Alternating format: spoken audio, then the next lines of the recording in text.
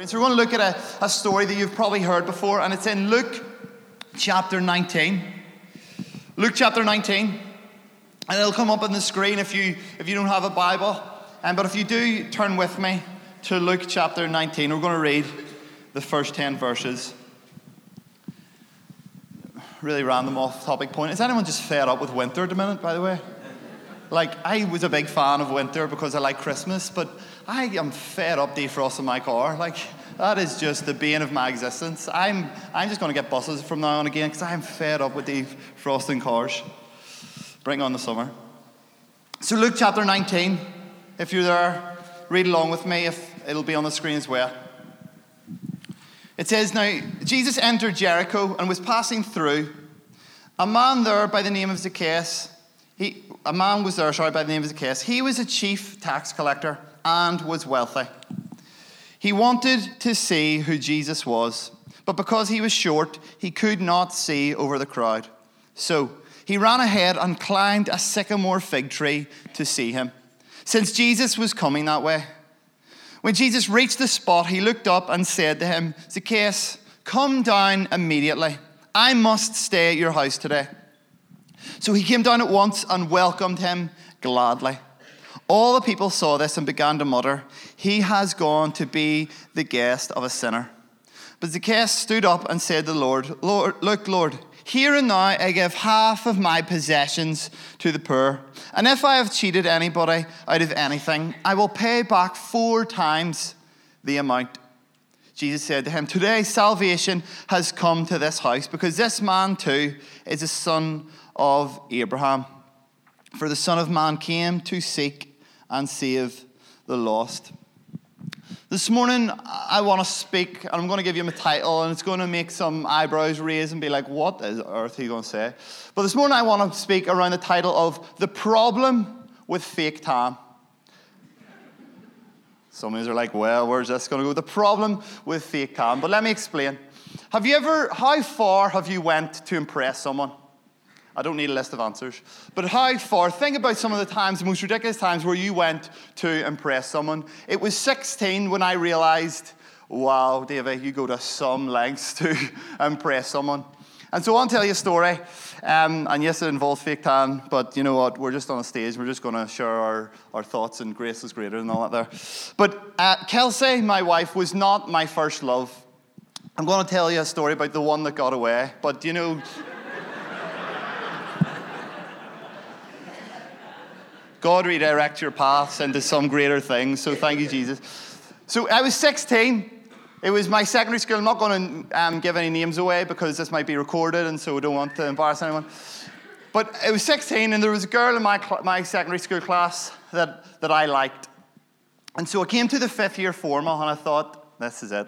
I'm going to ask her the formal. And so there she was. She was coming out of class. She was walking down the corridor. I thought, this is a moment. I'm going to build up the courage. I'm going to do this. And I did it. I texted her to see if she'd go to the formal with me.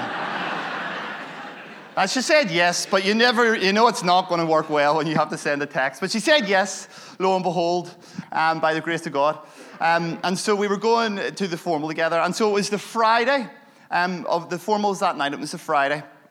And so she took the morning off because she was going to get what all girls get done and spray tan and all that sort of stuff. Now, the issue was the girl was quite naturally tan anyway. And I'm like, we'll just be honest here, I look like a corpse. Like, I'm so pasty white. And we're like, me standing beside her, naturally, I would look ill.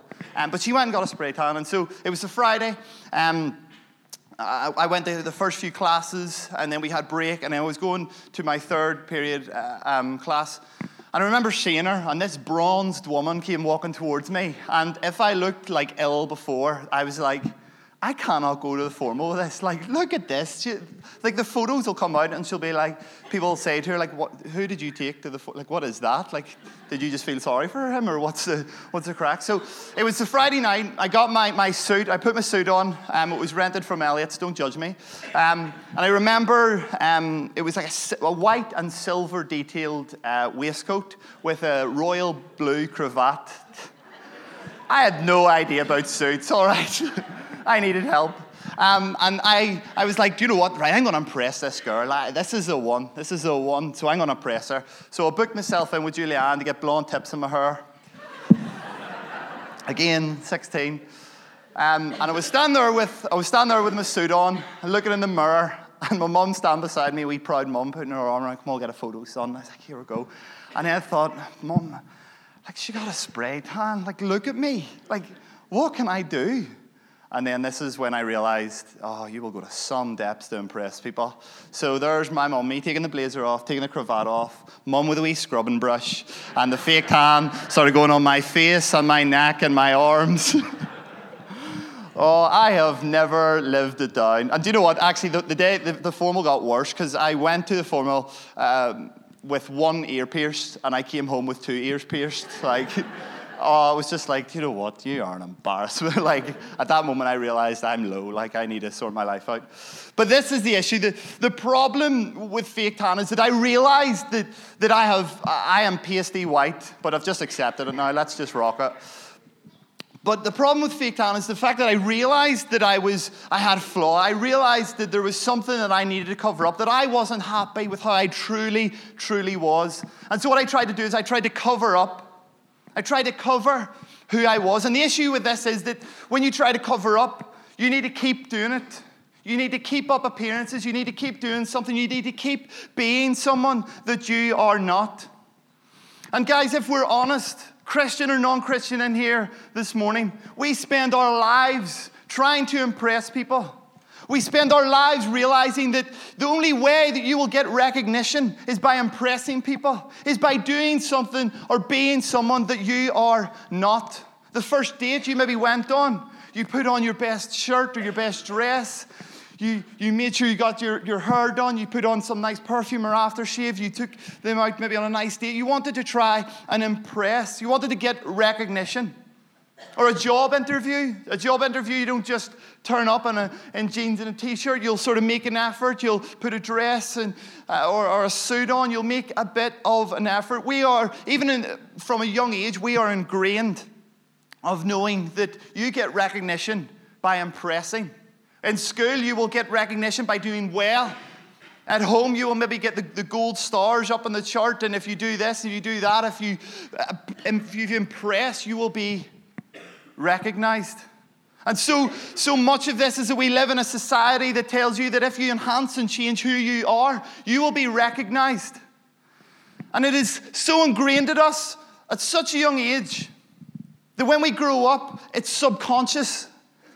Some of you will, and I'm hoping this is just the women, will not leave the house without your makeup on. Some of you will not leave without having your hair done or without having I need to present myself. I need to look well. Some of you will, no way will you invite people around your house unless you go around kicking cereal cups and the kids in the cupboard so that no one sees them. We are so ingrained in trying to impress, trying to cover up some of our real flaws and our real shortcomings in order to be recognized. And the fact is, we're actually afraid and embarrassed of, what if someone finds out who I really am? What if someone finds out about my secret sin? What if someone finds out about the person I am underneath the mask, underneath the makeup, underneath the fake tan? What if someone actually realizes who I really, really am? We need to cover up. The issue as well is that we then flip this perception onto what it means to be a Christian, to God. That this holy God that we sing about, He couldn't accept me just as I am. He couldn't accept me with the things that I think, the things that I say, these issues that I have, and so we start to cover them up. But Romans 3:23 says, for all have sinned and fallen short of the glory of God. We're all sinned. We're all messed up, guys. But yet we feel the need to cover it up. We look around in people's social media, their Instagram pages, their Facebooks, and we think, they've got it together.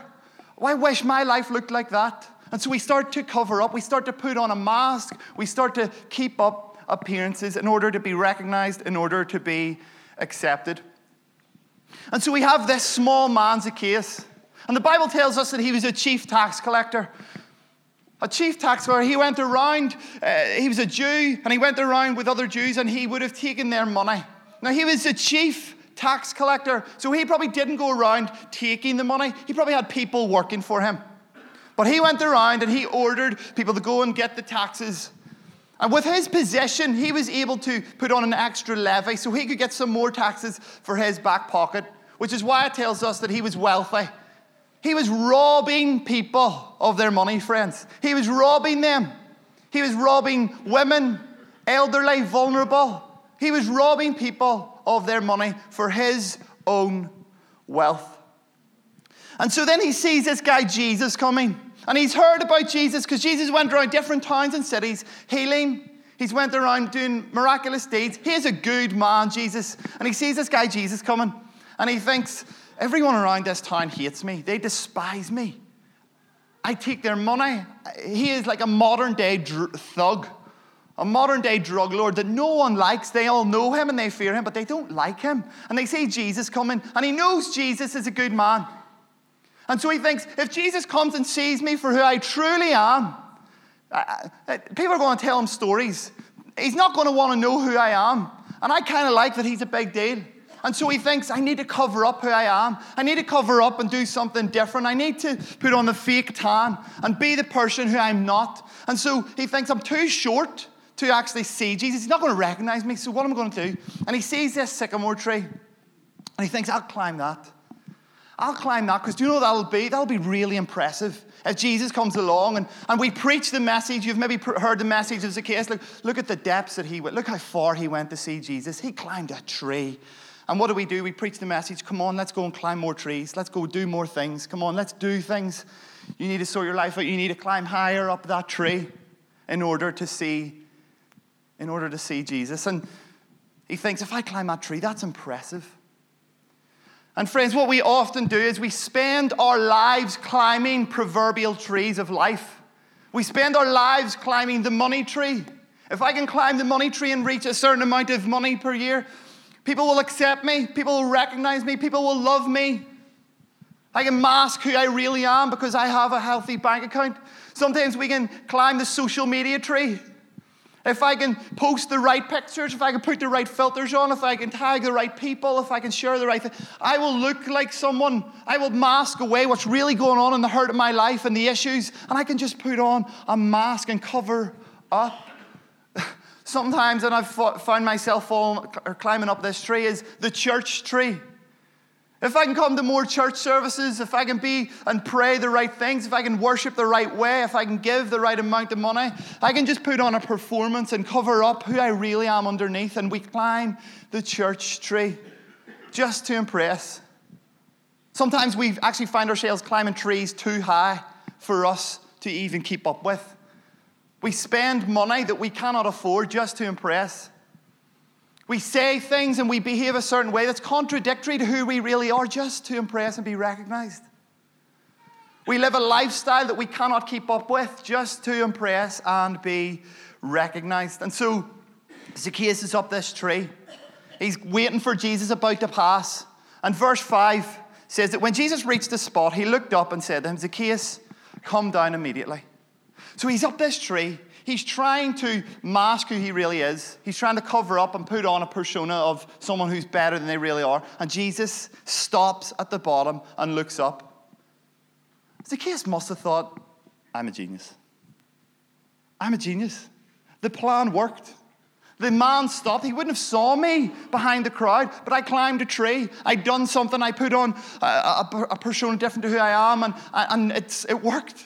I'm a genius. Jesus stopped and noticed me because I climbed my tree. Church, what this will teach us is that your performance dictates whether you get Jesus' attention or not. This will teach us that you are saved by works and not by grace. This can teach us, if we think of it this way, that life is all about if you do good enough, if you do well enough, that you will get the attention and recognition of Jesus. This is what this could teach us. That life and church and being in a relationship with Jesus is all about doing good. If you do more good, if you climb trees, if you get higher up those proverbial ladders, then you will get the attention of Jesus. So we could just say, okay, we're going to pray and close. Let's all leave and do more. But read with me, because I did notice it the first time, but read with me verse 5 again. If it can go up on the screen, that would be great. It says, when Jesus reached the spot. When Jesus reached the spot. Some of your translations may say the place. What is the place? What is this spot? What spot? What is the spot? See, I don't believe that Jesus came walking down and stopped and noticed Zacchaeus because he climbed a tree and thought, well done, creative genius, unbelievable, 10 out of 10. Jesus is not some sort of like the Voice judge where we need to impress him and then he'll turn around. He's not some sort of, what's that show about Britain? Britain's Got Talent. I just had a mind blank. It's not like Britain's Got Talent where you need to impress Jesus and then you get his attention. See, it says Jesus reached the spot. I believe that Jesus, filled and guided by the Spirit of God, knew that when he reached this spot, God said to him, that's it, no further. You've reached, on this journey, you've reached the destination. And he stopped at this spot, and then he looked up and saw. And then he looked up and recognized that Zacchaeus was up the tree.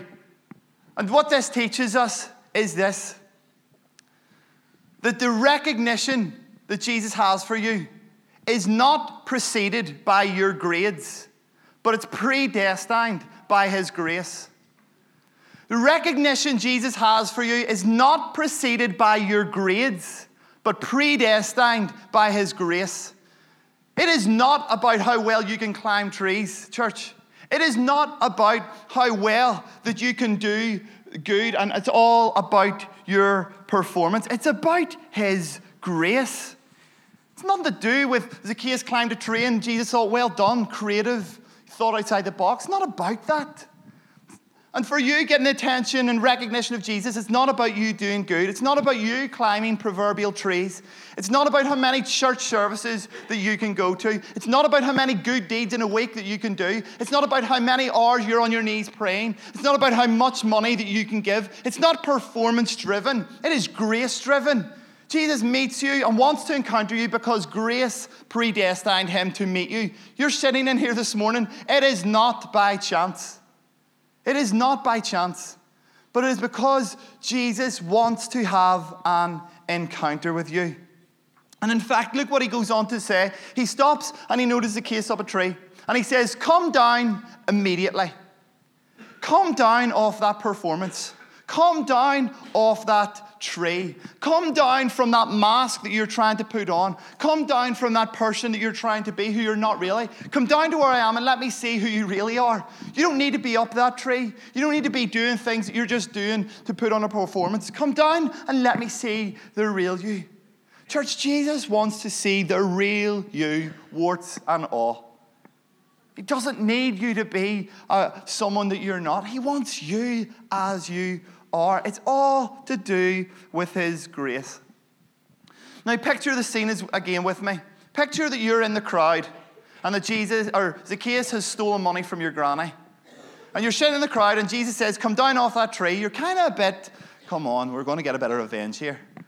Because Jesus is really holy and Zacchaeus isn't. So do you know what Jesus might do? Jesus might say, right, I'm going to come to your house for some food, but here's the conditions. You need to repent. You need to get on your knees and say you're sorry. You need to give money back to the poor. Give money back. Sort your life out, and then we'll go and grab some food. Turn your life around, and then we will go and hang out. But verse 6 says, he came down, this is Zacchaeus, at once, and welcomed him gladly. And from that moment then they go. They depart. Jesus and Zacchaeus depart to go back to Zacchaeus' house for some food. Now, listen, this is crucial, this point in the story. Because up until this point, Zacchaeus has done nothing to deserve the grace of God. He has done nothing. He has stolen money from people. He has climbed a tree. And he has just said yes to Jesus telling him to come down. Now, this is crucial because what this does is absolutely destroys the view of some churches and some Christians around the world that tell us that you need to transform before you're accepted. That your life needs to change before you can be accepted. That you need to give up. Come on, you want to come to God? Great. Just give up those drinking habits. You want to come to God? Great. Give up that smoking. Give up the drugs. Come on, you need to stop swearing. God loves you and all that there, but you need to, if you get this sort of right, then you come on into church. Go give up those addictions. Give up that lust and pornography addiction, and then you can come into the grace of God. Give that up. Or maybe you're a Christian and you need to do more. Come on, pray more. Come on, get at more meetings, and then you're accepted. Come on, we need to do more. Jesus doesn't teach that. Jesus teaches you are accepted, and then you transform. You are accepted as you are. You don't need to change. He doesn't do anything was the case here. He just says, come down off that tree. Get off your performance. Get off the person you're trying to be, and let me see the real you. And I just want to hang out with the real you. I don't need you to be someone. I just need you to be you. That's what the grace of God does. It accepts you as you sit in here right now. You can never veer too far from God. Never. No matter what the enemy is trying to speak to you, you can never, ever veer too far from God. Where sin abounds, grace abounds deeper. He will reach down into anything, and then your life will be transformed. And the crowd would have been ripping it at this point. This is not the social norms. Jesus, this is not the way we behave. People need to get their lives sorted. We only accept people who do good deeds. Why are you going to hang out with this sinner? And the people started to talk and say, he is the guest of a sinner. The translation, it would have been better said that he is the guest of a dog. Who is this person? He's a dog. No one likes him, and Jesus, you're going to hang out with him, and he hasn't even done anything to deserve it. That is the grace of God. You accept that grace, that free gift unto you, and your life, you can watch it be transformed. And so Jesus and Zacchaeus can come to close. Go to Zacchaeus' house. It says he was wealthy, so we assume it was quite a big pad. Probably sat down, grabbed some food, hung out together, probably a few guests.